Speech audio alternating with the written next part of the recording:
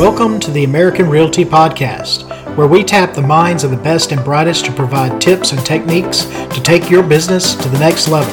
With your host, Adam Cooper.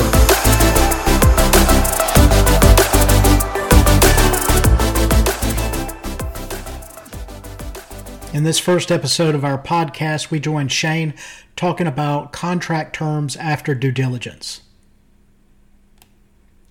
So today we had a call from a broker, actually from another company, that was wanting to discuss a contract resolution with me for one of our agents.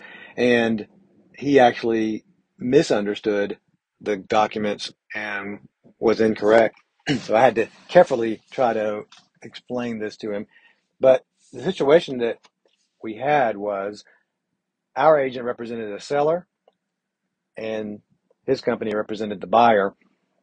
The contract was binding. The buyer had a due diligence period. During the due diligence period, they had an inspection. They submitted a amendment to address concerns with the property, asking for repairs. The seller did nothing. The seller didn't respond, didn't counter. But the seller eventually agreed to extend the due diligence for the buyer. They extended it another week. During this time, they went back and forth with getting price quotes for repairs, etc.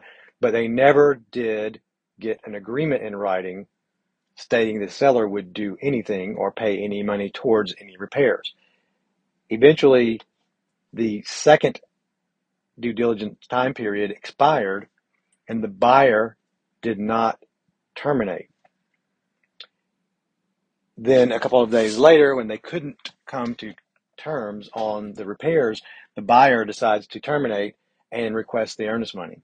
So the other broker's contention was, well, the seller didn't agree or counter our amendment to address concerns, so therefore we didn't have an agreement and the buyer should get the earnest money, which is false.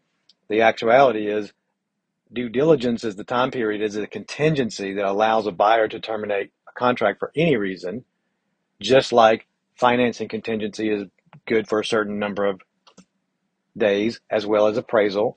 So the only way that a party can use a contingency is if it hasn't expired.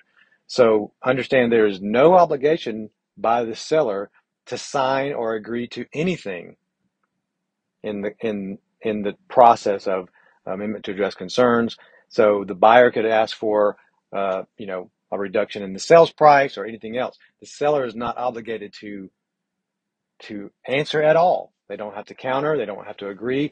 They can simply do nothing.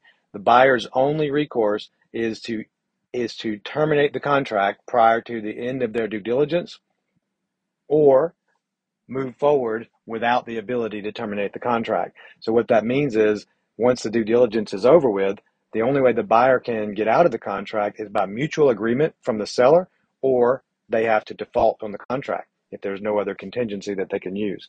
So in this case, the buyer is not due the earnest money, it would be the seller, because the buyer did not have due diligence to be able to terminate the contract.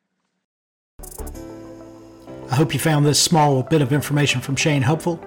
Our goal is to try to bring you things from him as well as from our mentors and coaches in order to help everyone in the business go further.